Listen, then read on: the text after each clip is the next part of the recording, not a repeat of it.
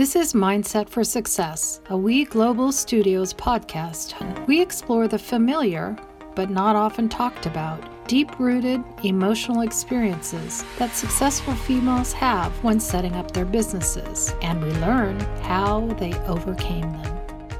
This is Dr. Leslie Knudsen, and I'm with Zahra Al-Harazi, and I'm so happy to have you and so grateful that you decided to take time to be with me today.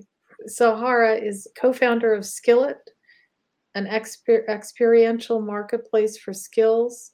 She's also a consultant with some of Canada's largest companies on organizational purpose. Prior to Skillet, Zahra was the CEO and founder of Foundry Communications, a multiple international award-winning marketing and communication studio. She is one of Canada's most powerful women, WXN and Canadian Women Entrepreneur of the Year, and Calgary's top 40 under 40, Business in Calgary's Leader of Tomorrow, and has received the Queen Elizabeth II Diamond Jubilee Medal for contributions to Canada and the RBC Top 25 Immigrants to Canada. Zahra is a former Canadian ambassador to UNICEF. Welcome. Thank you. Thank you. Thank you for inviting me. So I'm going to ask you to start by sharing your very interesting and inspirational background. Oh my goodness, where do you want me to start? How far back do you want me to go? Just, an overview so our audience can kind of get to know you a bit. Yeah. So I'm an entrepreneur, tried and true. I tried working for a corporation once, and that didn't go as well as I wanted to. And it's, I think, in big part because of just an entrepreneurial mindset to just want to do things a certain way. And I think that came from my childhood. And I grew up in Yemen. Was born in Uganda, even though my passport says that I was born in Yemen, because we were during the war, we left Uganda and went to Yemen. At the time, they said to my parents, "It's way better to give me a Yemeni identity so that I wouldn't be discriminated against." And so I grew up in Yemen. Left Yemen during the war, after my son was born in the war, and or during the war, and immigrated to Canada. And when I got to Canada, I was a young mother of three. I had a high school education and not much else. And I went back to school, graduated at 32, started my first company, and it's been an absolutely fascinating journey since then. What about becoming an entrepreneur came out of growing up internationally and in Yemen, born in Uganda? I think adaptability to change, being able to approach things without fear. When you've experienced the worst of the worst, minor things like client issues or budget issues become very trivial. I think I just learned to handle things better. I learned to make decisions faster, because sometimes, you are under pressure to just make a decision and be able to live with it and not stress about, jump first, deal with the consequences later. So I think a lot of that came from my background. I know that you were determined to be you and take the path that was most about you becoming you. Where do you think got the strength, the courage to believe that you were never not able to do something? Well, thank you for using those words. It's hard to see yourself as strong and courageous when you just do what you need to do. And but from a lot of things, I think there's multitude of experiences in my life, just always not fitting in, belonging to a society where I didn't actually feel like I was a part of, and had to work hard to be a part of and fit in. Watching my mom navigate, war, navigate a new culture. My mom's from India, and having to go back to Yemen, which was such a different culture from what she was, was born into, was tough for her. And just watching all of that, myself navigating those things, even coming to Canada as a new immigrant, and not really understanding what to do and how to do it. Like when I came, I knew nothing about the business world, like nothing, right? And I was an adult with 3 children. And so I was starting from zero. So I think a lot of those experiences just allowed me to make fast decisions and be able to live with the consequences. And I think that's important, because you can make a fast decision in business, but the result is not always going to work in your favor, and you have to be able to adapt and pivot and change and move forward quickly and easily, with a minimal amount of pain. And not be scared. And not be scared. And that's my daughter always gets mad at me. I always say I want to die with my heels on. And she's like, why do you say that? Like, we want you to live forever. And I'm like, I want you to have the best of me, not the worst of me. And I'm not afraid of dying young. I just want to live my life to the fullest and be happy whenever I go. And I think that really comes from I do have a lack of fear. That's not to say that I'm never fearful about anything. I am fearful about a lot of things, but a lot of entrepreneurs have this shiny thing kind of mentality, and can get easily distracted and can easily move forward. And I think that's what all the experiences in my life has taught me, is nothing is too difficult or too big or unsurmountable, right? Everything is doable no matter what comes your way. You can handle it. And most people don't know that until they are in a position where they have to know that. You said something interesting about not feeling like you fit in, understandably, having grown up in Yemen, having a mom who I believe was Indian, right? And that you were raised as if you were Yemeni, but also kind of felt like you didn't really fit in as such. And some of the things we talked about earlier was a little bit about how, in many ways, you were rebellious in kind of small, innocuous ways growing up, but it was your way to be rebellious in order to try and fit in. And I'm thinking of the private school and also the old only girls school that you went to. Would you share a little bit about why breaking the rules was your way of trying to fit in? Well, so initially I went to the American school, which was a school for all the foreigners.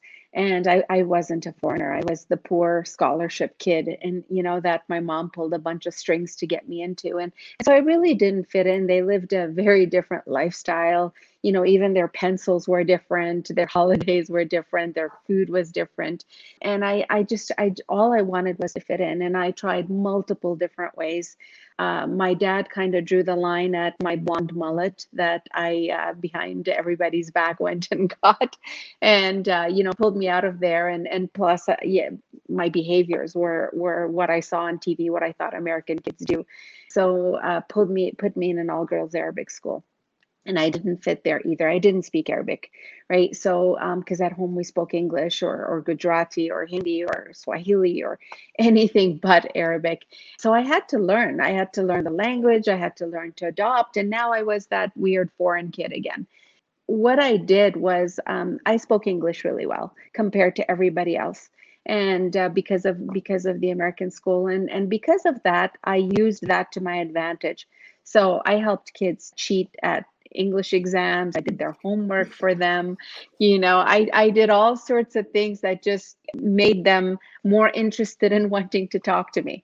And when they started talking to me, I was able to figure out how to keep them talking to me.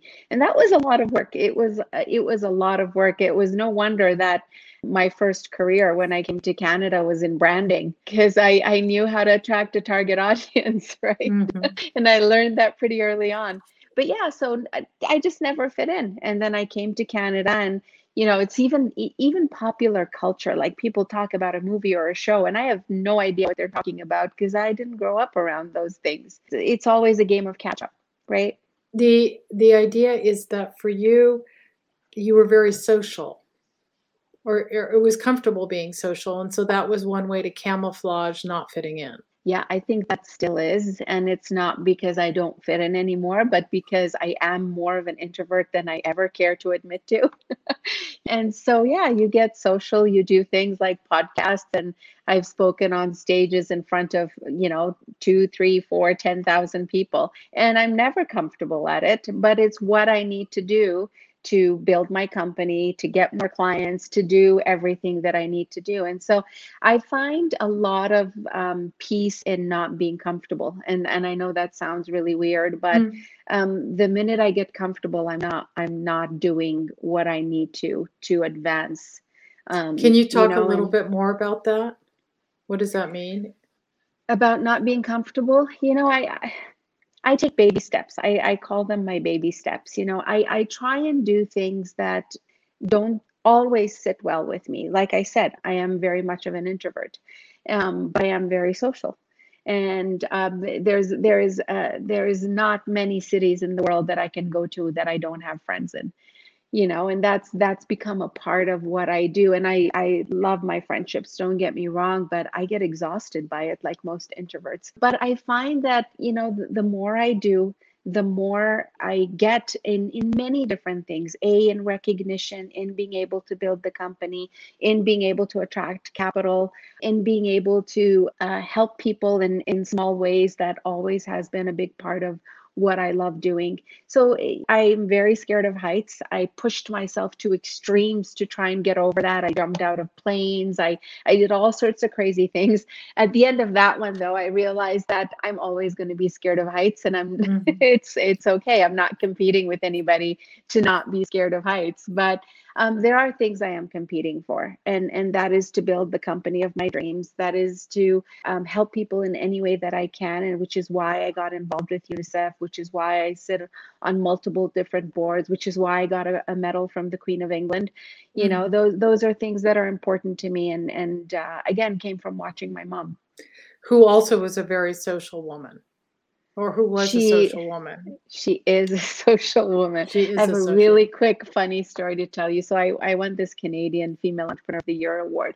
And I have no ego around saying that I was not the one who really won that award, because one of my employees put my name in the hat. And then we found out that it was a how many votes you get. So people have to vote for you, which made me go to the bathroom and throw up. I was just like, I was mortified by being in that position where I'm competing against other people and whatever.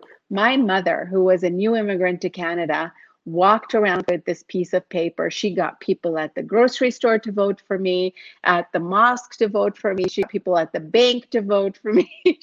I one time had a client, and many, many years later, and she's like, "Oh yeah, I know your mom. I one time took a yoga class with her, and I voted for you in the award."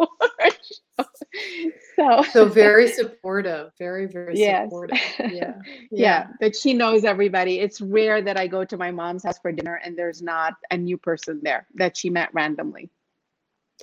And so Yeah. here's your sociability factor, right? I mean, this is where you learn to be comfortable in all sorts of different environments. Yeah, absolutely. And I think that's so important, especially for entrepreneurs or, anybody else. You're going to be put in situations that will test you always, and you just have to be comfortable. I always joke about sticking my foot in my mouth 10 times a day, because I'm not afraid to say what I think. It might be wrong, it might be stupid, but it might be brilliant, you know.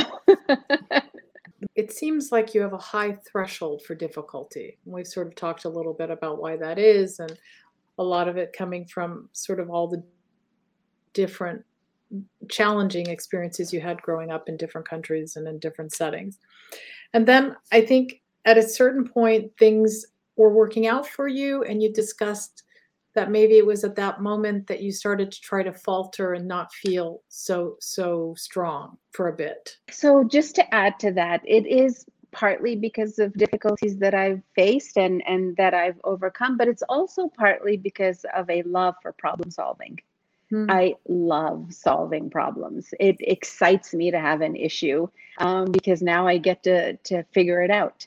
And so, I think it's a combination of both of those things. But yeah, there was a period in my life where With my first company, there was a recession. The first thing people cut is marketing. And I was going through a divorce after 23 years of marriage. My kids weren't very happy with me about it. There was just so many things. One of my key employees was branching out to start her own company. So there's just so many things happening in my life. I was paying an electricity bill by myself for the first time in my life, and so there was excitement but a lot of difficulty. And that was the first time where I really examined, like, what is driving me, what is pushing me, why do I do what I do? And I realized that the reasons weren't the same reasons that I thought they were. And that was a blinding moment, because all of a sudden, what I thought I was really passionate about, I really wasn't passionate about. It was a way to get to something else that I didn't know what it was at the time. And so I had to do a ton of soul searching, understanding of myself, my fears, my shortcomings, the things I'm good at, the things I'm not, the things I need to fix, the relationships that I can rely on. There was just this big examination of everything. I treated myself like I do a new brand when we market a new product. And I worked really hard to discover everything about it, and who's going to buy it, who's going to want it, what's its value proposition, like what was my value proposition to the world. So I really had to work hard on a lot of those things. That work is never done. It is extremely difficult to do. And it's never done because you're human. You're going to change your mind, and you're going to change what you like and what you feel and all of those things. And then you have to pivot again. And I think that's where people get stuck. Like, they have this belief that they think they have, and then all of a sudden they just don't one day, which is normal. And then they're lost and they don't know what to do. And so that was my moment. And I had to work really hard, and I hated my company. I hated marketing. I realized that. And the last year of my business before I sold it, I didn't set foot in the office once. And I just abandoned everyone. And thankfully, I had a really fantastic team. But, I really had to work hard to figure out, what is it that I really want to do? Like, how do I want to navigate this life? What do I want my kids to say about me when I die? What is important? And I worked on that and spent a lot of time going in wrong directions until I think I'm hopeful that I finally landed on the right one. So, in some ways, you're comfortable with ambiguity. You can pivot because you're not stuck with what you have to do. No, and I'm not stuck with what people think I am. And I think that's another big one. We get stuck with, what are people going to say? That was my entire childhood. Growing up in Yemen, like, girls especially couldn't make a move without, what are people going to say? Right? Everything was tied to your behavior. And that was one of the things I really rebelled against. I'm like, you don't get to judge me. And you don't get to tell me what I'm going to be. And you don't get to try and fit me into a box that I just clearly do not belong in. So that became, and sometimes you take it too far, right? I took that way too far. I just didn't want anybody to tell me anything. And I just wanted to do it my way. And I stopped listening to actually learning from other people who could see things that I couldn't. And so again, that was another pivot. So like I said, life is all about learning. And if you are open and willing to accept your faults and to try and work to change them, you will always be successful. But the minute you get stuck in a thought or a position or a viewpoint, whether it's yours or someone else's, you're stuck.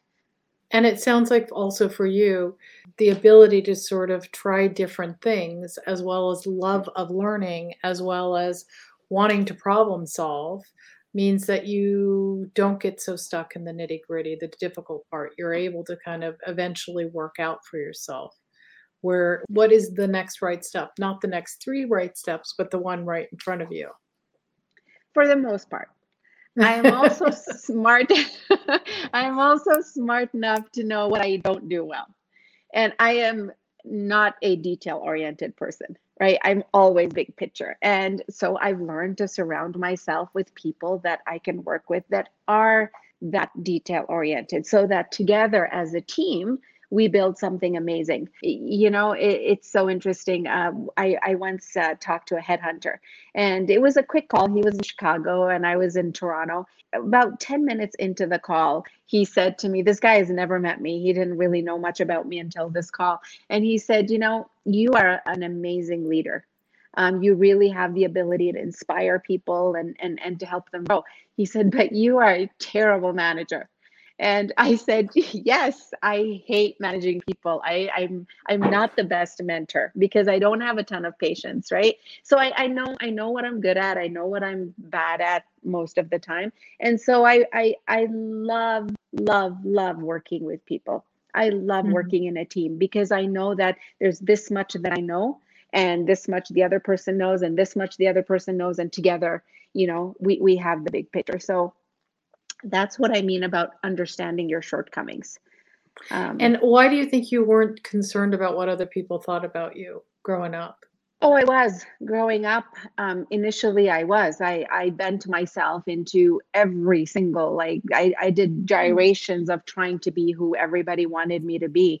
And I just frustrated myself and them all the time because I never was that person. And one day it was almost like a light bulb went off, and I was like, do I really care? Do I really care what they think? Do I really care? And I'll give you an example. I was so careful with my Facebook profile because in Yemen, women are covered up, and I was, and so I wouldn't ever wear anything sleeveless. I'd put it on private mode if I put a picture on. And one day I'm like, no, I'm not going to let people dictate what I do with my life, and I'm just going to do what I want to do. And so I opened up my Facebook profile and I just did what I wanted. And it was really interesting because somebody posted an article about me in the newspapers in Yemen a number of years ago and said, this is one of our girls and look at what she's done with her career. And I woke up in the morning and I had like thousands of Facebook friend requests, and I freaked out because a lot of them were people from Yemen, which included men, which as a child growing up, if I talked to a boy outside the school grounds, I would get caned. And I'm not even, I absolutely, that would happen. And so I freaked out. And then I read some of the messages that they sent me. And it was so fascinating because they were like, we're so proud of you. Well done. Look at what you've done with your life. And it just was such an amazing moment for me because all of a sudden I'm like, I can be myself. And that's what makes me interesting. That might be what it might inspire the next person to do what they want to do. I work pretty hard to do exactly what I want to do and not worry about what people think. And like I said, you can't just say that. It's easy to say. And it's impossible to do, right? You will always worry about what people say and what they think, and you'll always be on your best behavior in certain situations. But I don't let it eat me up like it used to. Believe it or not, we're already at the end of our podcast, but so inspiring and so interesting to listen to you. And I can't tell you how much I appreciate you spending time with me. If our audience wants to learn more about you, where can they find information on you? I have a book. I published a book last year with HarperCollins. It's called What It Takes. And it's got in between the chapters of what is a business memoir, there's all these little what it takes, what it took me. It took this and it took this and it took this. And there's little anecdotes and stories in between. And those are my favorite parts of the book. Great. Great. Thank you so much for being here today. Thank you. Thank you. I really appreciate that. And I am on Facebook. So Okay, great. All right, thanks. This podcast is brought to you by We Global Studios, the first startup innovation studio and digital DIY startup platform for women entrepreneurs around the world. For more information on our guests, this podcast, and many other female founder programs, please visit weglobalstudios.com. I'm your host, Dr. Leslie Knutson. Please drop me a line at mindsetforsuccess@weglobalstudios.com. See you next week.